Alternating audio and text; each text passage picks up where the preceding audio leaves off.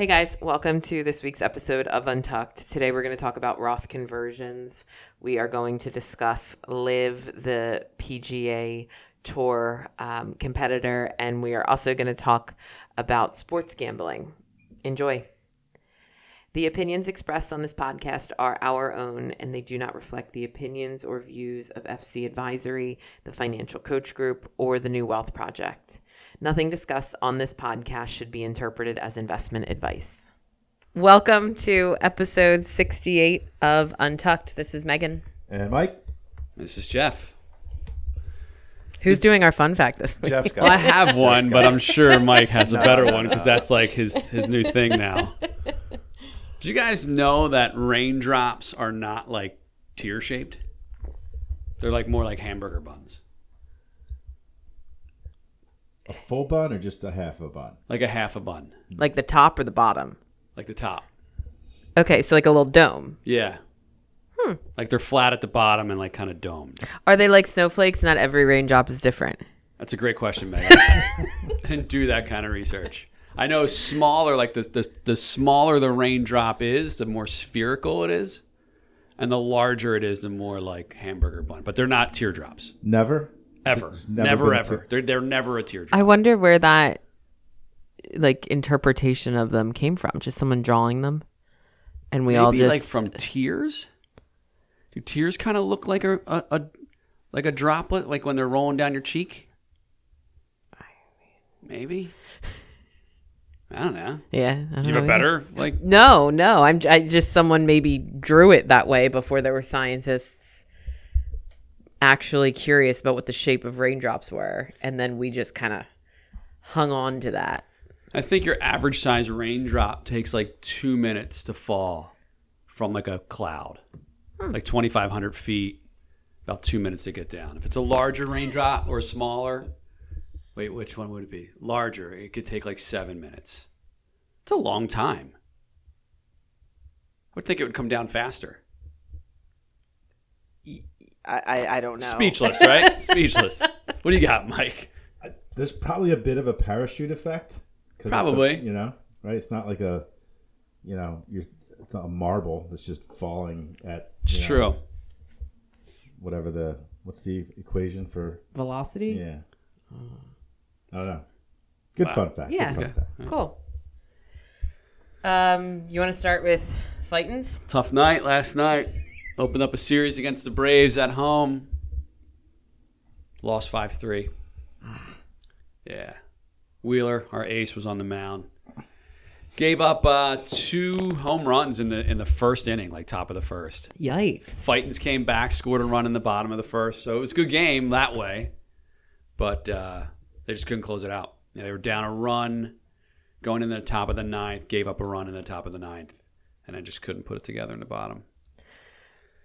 They missing Harper. I mean, dude, he was like the MVP last year and was having another MVP season this year. It's a killer. You think that was a deliberate? No. No. Did you? Yeah. Feel like I was throwing at him? Yes. He was pissed. I don't know if it was more pissed that He was got pissed hit. because he knew he broke his. Yeah. I mean, that's how I mean, he was yelling at the dude who threw it. Yeah. But I think it was more anger that he was hurt, and he knew he was hurt, and he knew he was out. It's his first injury, first broken bone for him, like as far as like a broken bone injury. I think it was intentional. If you that's tell me a pitcher at that level has that little control. I think it can get away from him every now and then, sure. And I think, and this is going to tie into something that we're like our next team.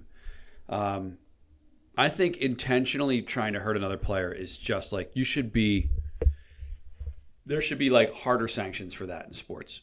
I was listening to Tortorella get interviewed when he got hired by the Flyers, and they asked him about something that happened, and he went off about how one of his players got like intentionally like run into and taken out of a game, and he lost his mind on the dude who did it. Mm-hmm.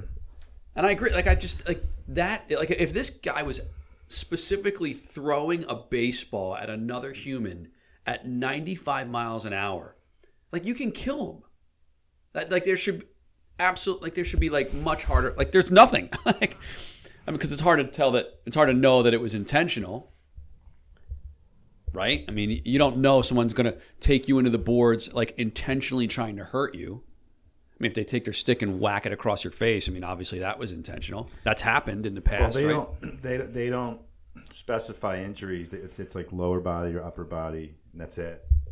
Mostly for that reason, because if like, oh, he's got an ankle issue, then the ankle's going to get targeted. Right. I think that's mainly why they do that. But there were a couple instances in hockey where guys took their sticks and like tomahawked someone else in the head. Yeah. What was the penalty for that? Like a few game suspension? No. Not even? Way more than that. Oh, really? You do that, it's 20 games 20 or a games. season or yeah. So I wonder why baseball doesn't have where the ump says, I think that was intentional. You got 7 games.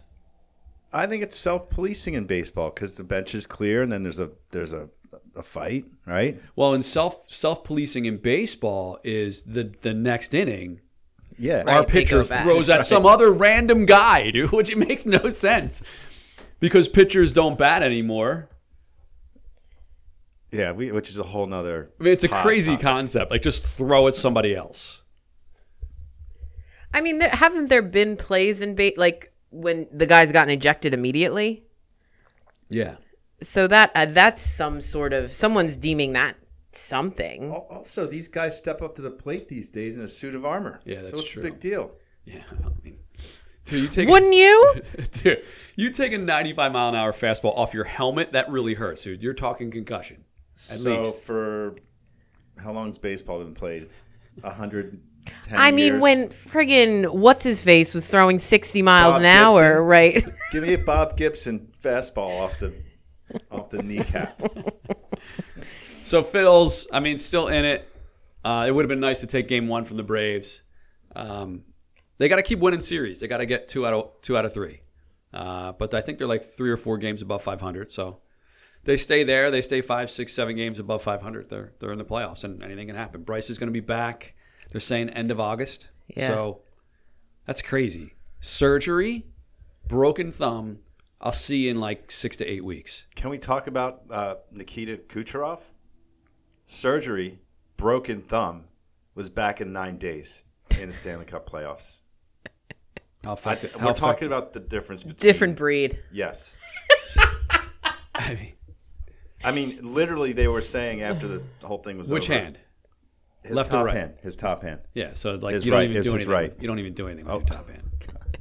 And you can. That's actually worse, by the way. For shooting. But he It probably wasn't. they were that bad, saying dude. he should have been out for like easily 6 weeks or whatever it was, and he's back in 9 days.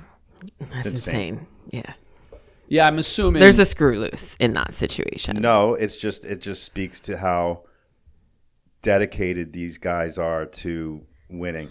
And yeah, 100%. You would agree that swinging a baseball bat to hit a ball that's thrown at you is a little more intense than holding a hockey stick, right?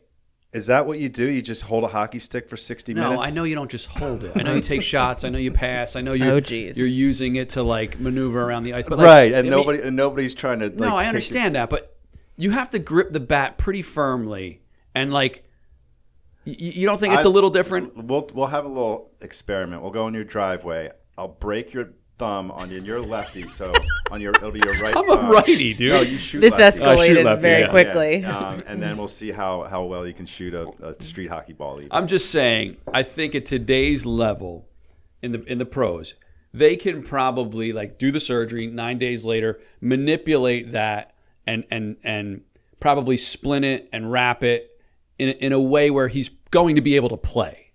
Like he'll be able to play. He's probably obviously not 100%. He's not going to be as effective as he would be. I don't think it's possible 9 days later to get a baseball player to be able to grip a bat and actually swing it and be effective. I'm not arguing that. I mean, That was certainly my are- only point. But you got to agree that there's been an incredible amount of silliness on baseball players going on the DL for stuff that's absolutely pathetic, right? I don't know I'll look enough. it up for next yeah, pod. please do. Bring that fun fact with you. Yeah, okay. Do we have any other sports stuff? I mean, Flyers. What do you think of the coach hire? Oh, they hired someone. Yeah, John Tortorella, who's one of the biggest characters in the game as a coach. He's relentlessly, brutally honest and combative with the media. He has his players back like no other coach, as long as you play in the right way. Like if you're I am very interested to see who he calls out once the season starts. Like guys who you probably are like, wow, healthy scratch. Travis Konechny or someone who, never got benched or whatever, and all of a sudden Tortorella is going to be a guy who like doesn't like the way you're kind of mailing it in that night or in practice. I think he's going to be good. He's not, obviously their issues are far beyond just a coach, but I like it. I think it's great, dude. I think it's the perfect match. I think it's a perfect match for this city. This city loves. He's all about culture. Yeah, like, we have to have the right culture, and this culture is, and he's a guy he's coached the Rangers, Tampa. He's won a cup. He's been at Columbus. He's been around a long time, and he actually said, I think in his thing, he's like, I always wanted to coach in Philly. Yeah, because it's a good match. To your point. I think it's a great match. I think it's a great match from the fans' perspective. They're gonna love this guy because of everything you just said. He's feisty. He's got a ton of fire. He wants you to play hard, and if you don't play hard, he's going to call you out. And I think it's going to be a good match with the media. The media loves honesty, and I don't think they'll beat him up too much because he's going to call them out when they're being idiots, and he's going to answer their questions when they ask good questions. Yeah. I think it's a perfect match. Flyers, like beat writers, I'll call them just for lack of a better word, I think are generally pretty good. Like there's other cities that have complete DBs in Toronto, in New York and stuff, and I think generally they're going to have a pretty good rapport. That's good. Yeah. The only other thing that's funny is that I saw a couple of like tweets from former players that used to play for him, doing like the prayer emoji, like prayers for the Flyer players or like playing for this guy. The funny thing is, though, you see the players that clearly hated him are soft. They didn't play the right way, and then other guys I've heard talk about him. They're like Cam Atkinson, for example, like loves him, and so there's the guys who like playing for him are the right players. So it's sort of it makes sense. Yeah, I'm interested to see how it goes. JoJo up for an ESPY?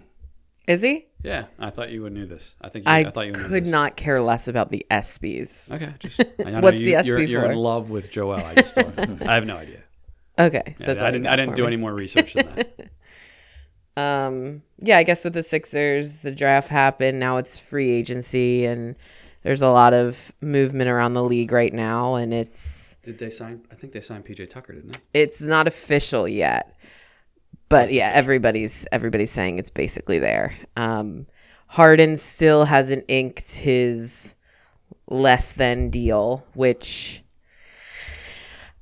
I read a take on Twitter yesterday, maybe it was this morning, that was like, I understand that Harden taking less money or signing for less time is better for the Sixers organization. But if he opts into his option, they have to clear space by either getting rid of Tobias or probably some combination of like Shake, Matisse, and Furkan. I'm fine with all of them. Right. I was like, both of those scenarios are actually better to me. Yep. Unload all of that. Too. So initially it was like, if Harden takes less, they can go get somebody. But I don't know. Getting rid of either of those combinations is like very appealing to me. It's super attractive to me. Because none of those guys you just mentioned did anything in the playoffs. Tobias wasn't horrible. The other three were irrelevant. When we needed them to step up, none of them did it. No, I've hated Tobias from probably day 2.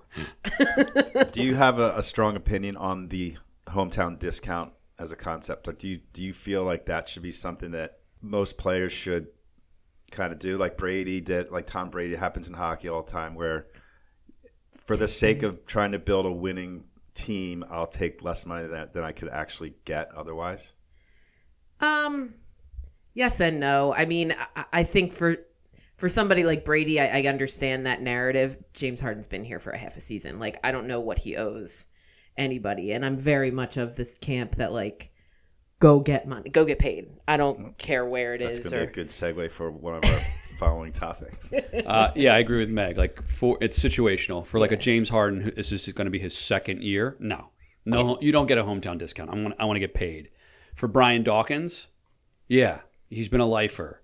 For who did you just mention? Tom Brady. Yeah, like Tom Brady. Like, yeah, of course.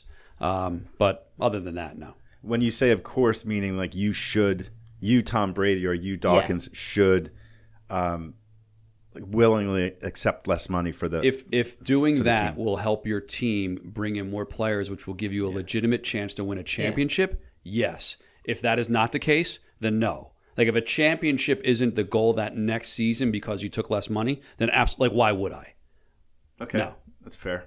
Yeah. Yes, that's all we got on the Sixers for now. Okay. Other than an SB, apparently. Yeah.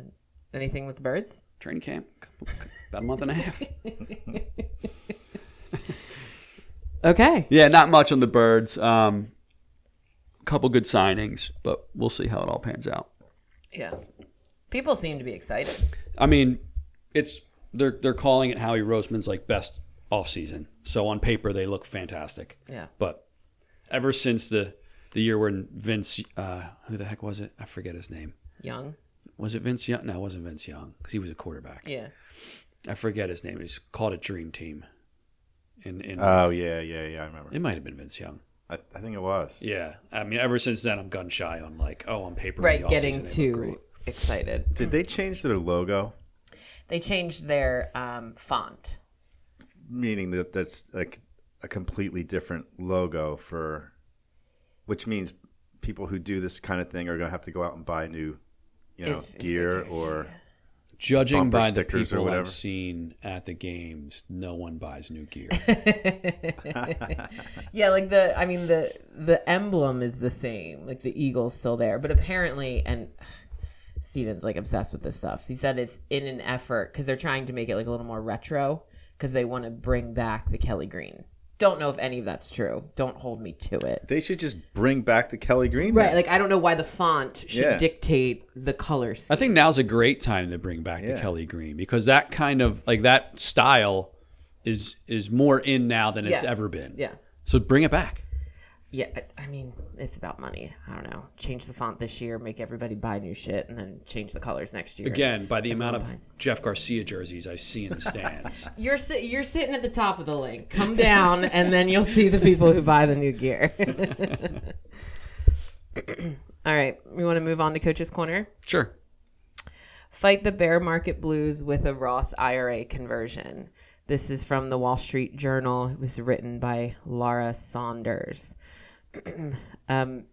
Based on kind of where markets are year to date, we've had this conversation a bit with clients, a strategy of converting traditional IRA dollars to Roth IRA dollars. So what we're going to talk about today is why this environment maybe brings it up a bit more and why it could possibly make more sense in a market environment like we're in now. A Roth conversion entails moving assets from a traditional IRA to a Roth IRA. Both accounts allow tax-free growth, but there are key differences. With traditional IRAs, the contributions are often tax deductible, and withdrawals at 59.5 or older are fully taxable at ordinary income rates. With Roth IRAs, the contributions are in after-tax dollars, but withdrawals can be tax-free. In addition, the Roth IRA owners are not subject to required minimum distributions. So the conversion requires you to essentially prepay the tax, right? So we take the money out of a traditional IRA, pay income taxes on it in that calendar year, and then it becomes after-tax money in a Roth IRA that grows tax-free.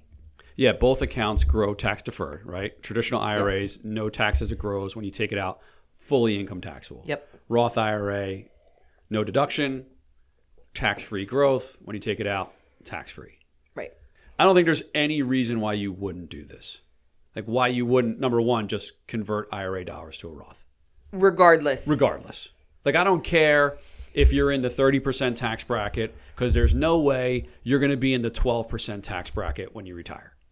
Like, that's what everybody, like, I don't want to convert while I'm making a lot of money, because when I retire, I'm going to be in a lower tax bracket. Mm-hmm. The odds of that happening are very slim. Yeah, I agree. And I think we see it over and over and over again, and I get it, which is I don't want to pay any more taxes right now than I already do. Mm-hmm. Tough. You can say shit. I already said it once. Tough, dude. Like, you're going to pay it later, and you're going to be so much happier when you have a couple $100,000 that you don't have to pay tax on when you're 60 or 65. Like, absolutely. I don't see.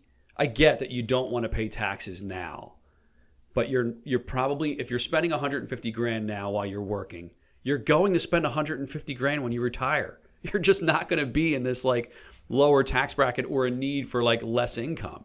I understand like your mortgage will probably be paid off, but guess what? You're going to spend money on your kids. You're going to spend money on your grandkids. You're going to travel with your partner. I mean, you're just going to spend that amount of money, guaranteed. Life's just going to cost more too. I mean, we're talking about considering conversions for, say, a 45-year-old, and then 25 years down the road, they're retired. I mean, just the costs of life, even if you're spending money on different things, that type of time, the amount of money you're going to need is going to be the same. Yeah. So what the only issue with the Roth conversion is it's very easy to do, right? You literally just like take 10 grand out of my IRA, put it in my Roth IRA. It shows up on a 1099 that I owe tax on that, call it 2 grand. I pay the tax and it's there. But this 5-year rule, it gets a little messy. Like if you're doing that every year, let's say for 10 years, you just have to be sure that you're not taking that money out within 5 years. Yes. Yeah, and it resets every year. Like every conversion you do is another 5-year period. So I guess if you're like 40 and you do it over 10 years, it's fine, because when you're 55, it's all good. Yeah. Right? Yeah, I think it's the way it's positioned that's important. Like, we're talking about it right now as a strategy for retirement, meaning the 40 or 45-year-old being able to take advantage of this, which, one other caveat, it's the way that you can get the most dollars into a Roth IRA without any income restrictions. Right? So people who earn over $200,000 can't make a regular Roth contribution. And if you can and you make less than that, you're limited to what, $7,000 a year? Yeah. Like, you can convert as much as you want regardless of how much income you make. So if you're talking about this as a significant usable strategy, this is the best way to do it. But to your point, Jeff, you know, the 40 or 45-year-old, we're not making a Roth conversion for access 5 or 10 years, at least hopefully not, right? Yep. The idea is we're creating a tax-free bucket for you in retirement, so that maybe that 5-year rule doesn't necessarily, I mean, it applies, it's important to know, but like you're trying to kind of avoid it. It applies because your contributions are always accessible. Yours. Yep. You don't have to wait till 59 and a half to get your contributions. Correct. So you'd have to do some accounting if you thought at some point you wanted to use some of that money, which we wouldn't advise you to. We'd advise you to let it go. Right. Yes. Yeah, I think creating, every young person I've talked to about who's making like just traditional 401k contributions, and I've said, like, just do up to what they match, and then start thinking about making Roth contributions or after-tax money into a joint account with your partner, like that kind of stuff. And that always strikes a chord with all of them. Like, oh, that makes sense to have different tax buckets of money instead of just one tax bucket of money. Okay, so I think we kind of talked through the logistics of it. Why this article specifically wants to highlight why it makes sense to do now when asset prices are down. So is my math correct? Like, let's say I have $100,000 in an IRA. It's now worth $80,000. And I was going to convert $10,000 in January, but now I have less money. If I still make that $10,000 conversion now, I'm buying more stuff at a lower price. You don't even have to buy more stuff. You can convert it in kind. So you can literally just move whatever you have over most cases. Yeah. And so, but the idea is that if you assume that we're down, say 20%, and there's going to be a growth over time that's going to the Roth is certainly advantageous because that growth from that point on, while both are tax deferred, the Roth is the only one in which you have 100% of the proceeds when you take it out, as opposed to the IRS getting their cut. Yeah, right. That's all it is. It's essentially like get it in the vehicle that removes it from IRS. Mm-hmm. Obviously you're paying the tax now, but in the future it's presumably going to be worth far, far more. Well, actually, look at it this way: if they're both growing at the same rate over the next 20 years or 25 years, the Roth is ideally, like in every case, going to be better because you've paid the taxes up front and all of that growth is yours and none of it's the IRS. The biggest argument that people have, rebuttal that they have to that is, but I converted 10 grand. It cost me $2,000 in tax.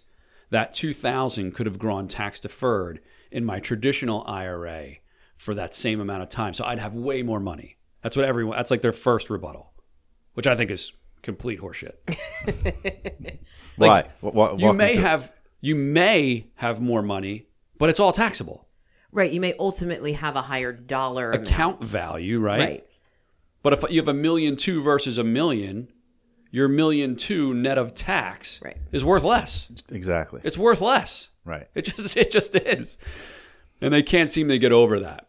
Right. And then obviously the other element which is kind of the thing that's talked about a lot is like if you happen to be in a lower earning year personally, your income tax liability is less than maybe it normally would be or you expect it to be in the future, then that's even a bonus there. Another reason to do it in any year, regardless of what the market's doing, right? Is take advantage of paying relatively lower taxes on that conversion than you otherwise would. Yeah, I just had a conversation with a client who's in between jobs right now. So theoretically, he's going to earn less this year than he had last year, and that when he picks up a new job, he will next year.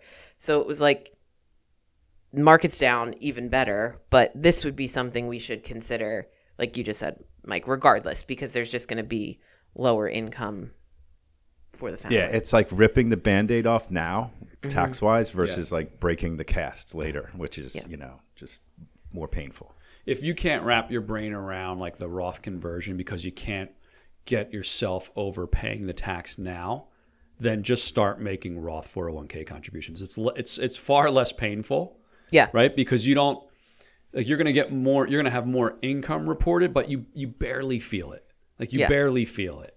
And then I guess the other element of it is, people have varying amounts of after-tax savings or cash or investments anyway. Some people have none, and some people have plenty, and that's a big factor too. Like if you have the cash already like allocated to pay the tax, then it's a win. Yeah, right? Agreed. Good article. So we're pro Roth conversions. Absolutely.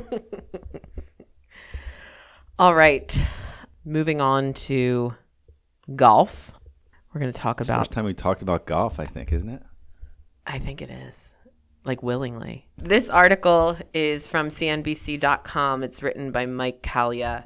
The article is titled PGA Tour Suspends 17 Golfers, including Phil Mickelson, for playing in the Saudi-backed LIV event. So this is basically, I thought, a pretty good summary of some of the controversy that's occurring in the golf world right now, having to do with LIV Golf, which is a Saudi-backed league, for lack of a better word, that recently started and has enticed prominent PGA players away from the PGA Tour to play in these LIV golf events with lots and lots and lots of money. So there's controversy around, I think, from golf purists, what this means for the PGA and the league that they've loved for a long time, and then what this means for golf kind of moving forward. Really, do you guys know helpful. what LIV stands for? No. Fun fact. I'm going to give it to you. So LIV stands for the Roman numeral for 54, which is if you birdie every hole on a 72 par, then you've shot a 54. And also, their events are 54 holes, not 7. Or so it's 3 days, not 4. Yeah. So you're playing a total of 54 holes, not 72. Is that right? Did I say that right? So that's kind of the meaning behind it. I like it even more now. Yeah. Less golf. I like it even more. Well, I think that's part of the idea, is try to entice maybe people who found the sport generally, like spectating the sport, boring. They're trying to liven it up, and I don't think that has anything to do with live. But and I believe it's a shotgun format. Everybody goes off at the same time. Yes. As opposed to the whole awesome. Right. If we ignore like the Saudi aspect of it, right, I think it's awesome. I think that like having competition is good. I mean, it hasn't worked in the NFL, right? Like other leagues have tried to become established and they fail. If this can create competition for the PGA, I think it's cool. I'm sure golf purists don't. Yeah. There was one thing I just didn't understand. I should have done the research into it. Like Phil Mickelson's comment where he said this is a once in a lifetime opportunity to reshape how the PGA Tour operates. I didn't know what he meant by that. So obviously there's some players have some beef with the PGA, and I just don't know what that beef is. Yeah, I don't know. It might have to just do with the guaranteed money aspect of the events, because in the PGA Tour you can walk away with a goose egg and have to pay your own travel and hotel and all that, and you're down, and there's no compensation for finishing below a certain cut. Whereas here, I think the 120 grand might be like the floor for someone participating in the event. So you know that you're making that at a minimum, and the money for winning is much higher as well. So I think for the young golfers or the older golfers, that's an awesome alternative, right? Like the young kids who are like spending all this money to be on the tour and not winning, to be able to go somewhere else and make a few bucks. And for the seniors that maybe aren't as competitive, to go there and make a few bucks. I saw a comment, but I don't know the dude's name. I've never heard of him, but he just signed on, and he's like, I've been plugging away for 20 years. This guy's never won a major. He's made some money, obviously, but he's not like DJ or any of these guys. Right. And he's like, I mean, this is a no-brainer for me. Like I there's no way I can say no to this, and I get it. Yeah. I get it, right? Yeah, I think ignoring the Saudi element of it, which is the biggest issue, right? Sure. It's that the money, presumably, that we're talking about, which is staggering in dollar amounts, is coming from a government that has human rights violations over and over and over again. The term sports whitewashing I read like one other article on it, and it's essentially, and I didn't know this was even a thing, but governments, countries attempting to like launder money? No, attempting to improve their kind of tarnished reputation through sport. And the article I read was like, well, why did we host the Olympics in Beijing, right? Why are there other events that have occurred in various Middle Eastern countries that also have why is there so much more scrutiny on this compared to events like this that have been happening for years? Yeah. And I think a lot of it comes back to what people deem the purity of golf and just the old heads who love the PGA Tour and what it is, and the idea of changing it is really, it's unappealing to them, to say the least. I love America, but to think that the United States has like an unblemished past. Sure. Is kind or of like, current. Is kind of ignorant. So, and we host a lot of stuff. Yeah, I think it's very interesting. What I found, and it's probably not funny, but like when all of this started to come out, some of the golf media in particular was like using their, it was before the US Open, I guess, and just like the media coverage where the golfers sit there and answer questions to the people at that point who had already defected. like, would you play golf for Vladimir Putin? Like, just making it like so dramatic. And again, I'm not diminishing what Saudi Arabia has done or continues to do. I don't mean, but like to think that Dustin Johnson's sitting there being like overthinking that element of it. Like, here's $125 million. I think that's about as far as he thought. Right, exactly. And that's as far as anyone would. And anyone who says otherwise, except for Tiger Woods, who has more money than God, like, you're lying. I mean, so, Russia has a professional, maybe more than one, hockey league, which lots of pro players end up going over there and playing for a couple of years because they're no longer able to play in the NHL.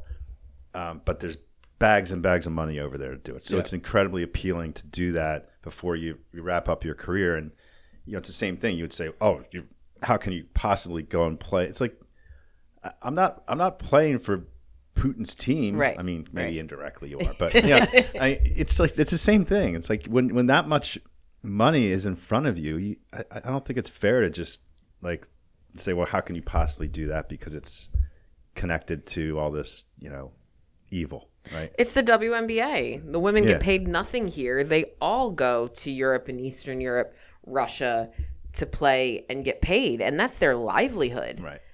That's what I like about it. Yeah. There's another platform for other people to make money that maybe aren't going to make as much money here. Yeah. Their entire lives has been playing golf and wanting to do it professionally to make a living. This is a way they can make a living from it. Good for them. And I don't like when like an organization gets like so high and mighty. Like I read their memo to their members. It's like, oh God, like stop. That's the problem with golf, though. That high and mighty, hoity-toity nose up is why people hate it.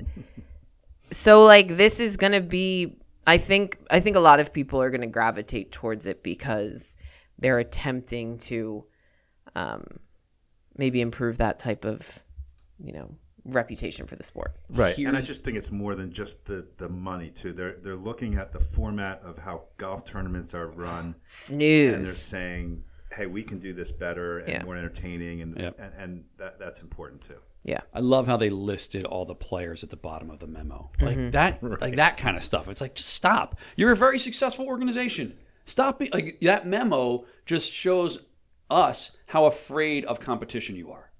You're going to be fine. You're going to exist. Let them go. I read this other blog on it, and it's funny. The PGA Tour has responded critically to the new tour and players who defected by banning them from playing both tours. It is still unclear if the LIV players will be allowed to accrue points in the official world golf rankings as well as play in major championships. Regardless, I'm sure the defectors are extremely distraught and will wipe their tears with the cases of $100 bills. And then it has this gif. That's great. All right. On to sports betting. This was just staggering to me. So this is a chart. It was from, is this Scott Galloway?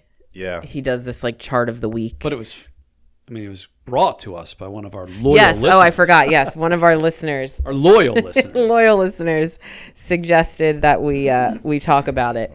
The title of Scott's, I guess, video is titled the betting boom. And he basically just talks about the change in the volume of legal sports bets over the last, 3 years. So in June of 2018, there were $310 million worth of sports bets. Retail sports bets. That means legal bets at like the Turf Club or at like Vegas or places where gambling was legal. Right. Correct? So 100% of them occurred in those venues. Yep. And a retail venue. Correct. What was the number again? 310 million. Over in 1 year. So then October of 2021, the number of legal sports bets is now 7.1 billion. 16% of which occurred in the legal capacity that we just referenced. 84% of which occurred online. It's crazy. I mean, insane. Yeah, but I would say that all they did in 2018 was they shot down an existing law, and the result of which was that every state was allowed to make its own determination as to whether sports betting would be legal or not. And a bunch of states jumped on right away. And it's the same thing with weed, in my opinion, where you could say, "Oh, hey, look at those weed sales." All happened was a lot of existing business just went from illegal to legal, right? So I don't think it created this huge group of young people who all of a sudden started betting. I mean, there's some of that, sure, but I think it was a lot of the activity was already happening in either offshore venues or bookies or whatever it was, and it just transitioned to this platform. We would never be able to prove that, but I disagree with you 100%. I disagree too. I feel like it's the apps.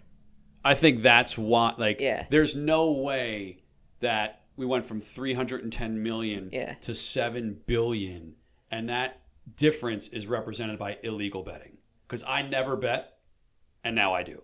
Not like a lot, and now not you're massive, a gambler. but now I'm a gambler. Like, I use the app, and I know a lot of people that didn't make bookie bets that now bet because it's so easy and it's so much fun.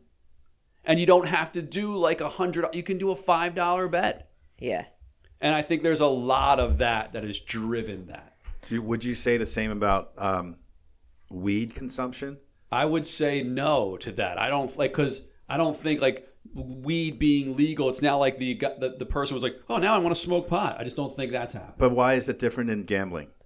Because the marketing is so effective, and they got people like you to like download the app and start, Weed is different. I mean, you're putting something into your body to alter your state of mind. So I just don't think that if that's not the kind of person you are, that's not the kind of person you are. If you're watching the Super Bowl and you're like the Karen at like 42 years old and you're in your house and like your girlfriend's like, oh, let's put like $10 on like the winner. Like, yeah, I think a lot of that's going to happen because it's easy and it can make it quote unquote fun and it's not dangerous and it doesn't. So you do your Super Bowl squares every year. Like if there was an app for that, would you just like transition it to the app and have everybody do that? That's a great idea. That's a fantastic idea. Yeah. I do think legalizing it made more people willing to try it. I don't know that it made people weed smokers. Agreed. I think, and then you add like edibles and like the pens now. Right. I think people are far more willing to try it. I'll try an edible, but then it's not going to be like built into their normal routine. Right. But I think with this, to your point, Jeff, exactly. It's like, and there's a sporting event every day, multiple times a day that you can bet on. I mean, the most obscure things. My brother was betting on like the South Korean baseball league during COVID. Like it's an awesome league. The competition is fantastic. But I mean, I just think the prevalence of sports is why these numbers are as staggering as they are. Because with your phone, you're able to bet $5 on a bowling tournament if you wanted to. So the COVID piece of it was really interesting timing-wise because in 2018 this was all sort of unleashed, and then within 2 years you have sports shut down, and obviously that was probably a 6 or 8 month hiatus for the most part, but it really hurt a lot of the and by the way, we've all seen how many apps are there out there. There's tons of competition. This is what happens with everything. It's the same thing that happened in the weed business. It was like everybody was going to get into it, and companies were launched, and most of them fail. Yeah. Same thing with this. I'll give you a fun fact. DraftKings love DraftKings. Does about $1.5 billion in revenue in a year. They spend $3 billion, so they lose $1.5 billion right now. That's what they're doing, like currently, and it's like only getting worse. Yeah. And their bet is that they're going to just give out, continue to advertise and promote and get people hooked. And then get people hooked, exactly. And that's going to eventually turn around. I don't know if I see that happening. I mean, because the competition is intense. It's not easy to make money if you're one of these platforms because that's a perfect example. They're probably one of the top platforms out there. But can't they just buy BetMGM and they are? That's what they're all doing. Just acquire. Yeah, just acquire, and then you have all these users, and then you do become profitable. That's the bet, but I don't know if I would take that bet. I mean, I bet that online gambling is here to stay. And you're saying it won't be? I'm just saying I don't know how great of an investment the companies will be. There's a lot of examples of products or things that are phenomenally fun or useful or whatever that are not good businesses. I think once the established ones are established, I mean, betting is super profitable, right? They know. I mean, the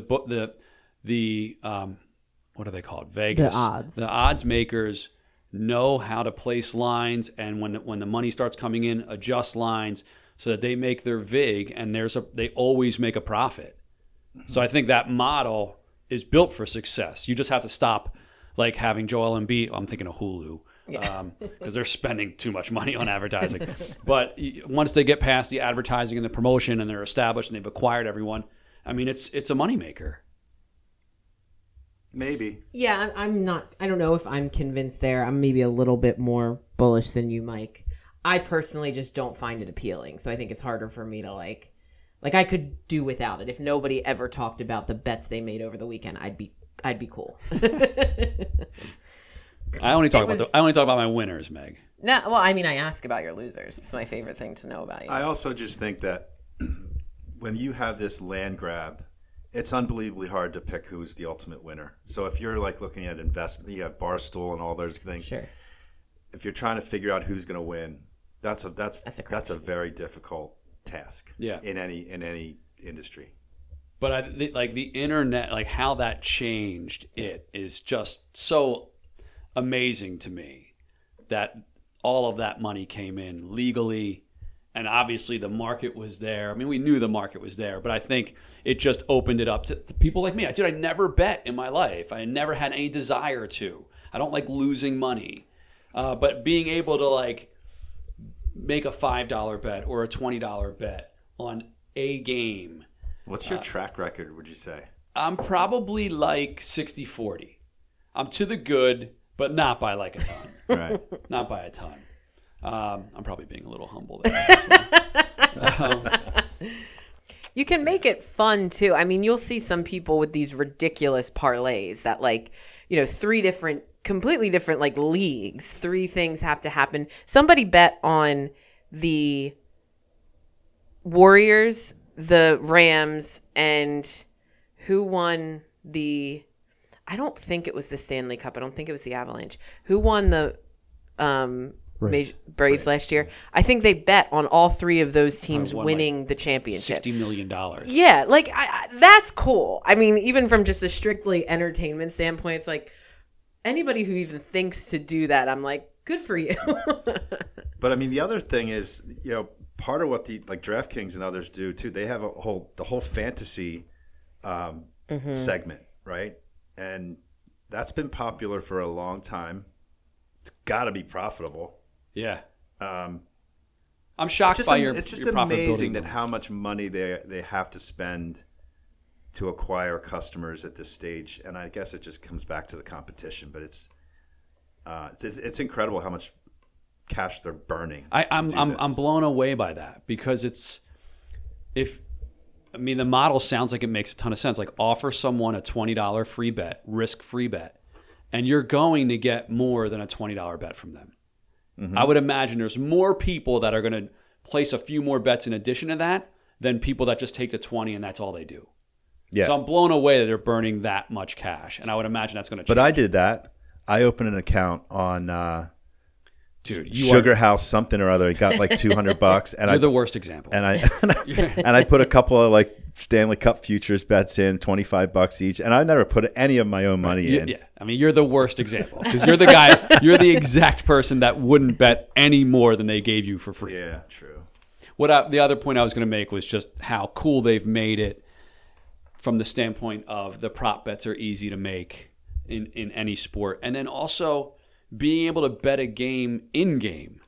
Yeah. Right? Like you have your odds when a game starts, and traditionally that was the only time you could place a bet. Once the game's on, it's over. Yeah. But being able to place a bet in game is kind of cool too.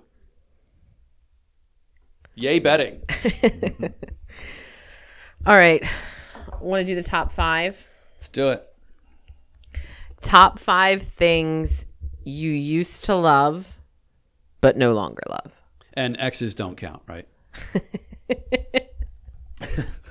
just I mean- want to clarify. Yeah. I would say they don't count. Okay. Yeah. I'll start because Okay. mine suck. I used to love the Bulls during the Michael Jordan era. And I would say I used to love Michael Jordan. I'm not as much of a fan. I wouldn't say I love the Bulls and Michael Jordan anymore. Is that one? That's one. Okay. Yeah. My other duel, which is one, like Now and Laters and Laffy Taffies, dude. I mean, I love them. And now, like, the thought of that stuff sticking in my teeth, like, don't love them. Mm-hmm. Rides. Used to love, like, roller coasters, spinny rides. I mean, I have nothing to do with them.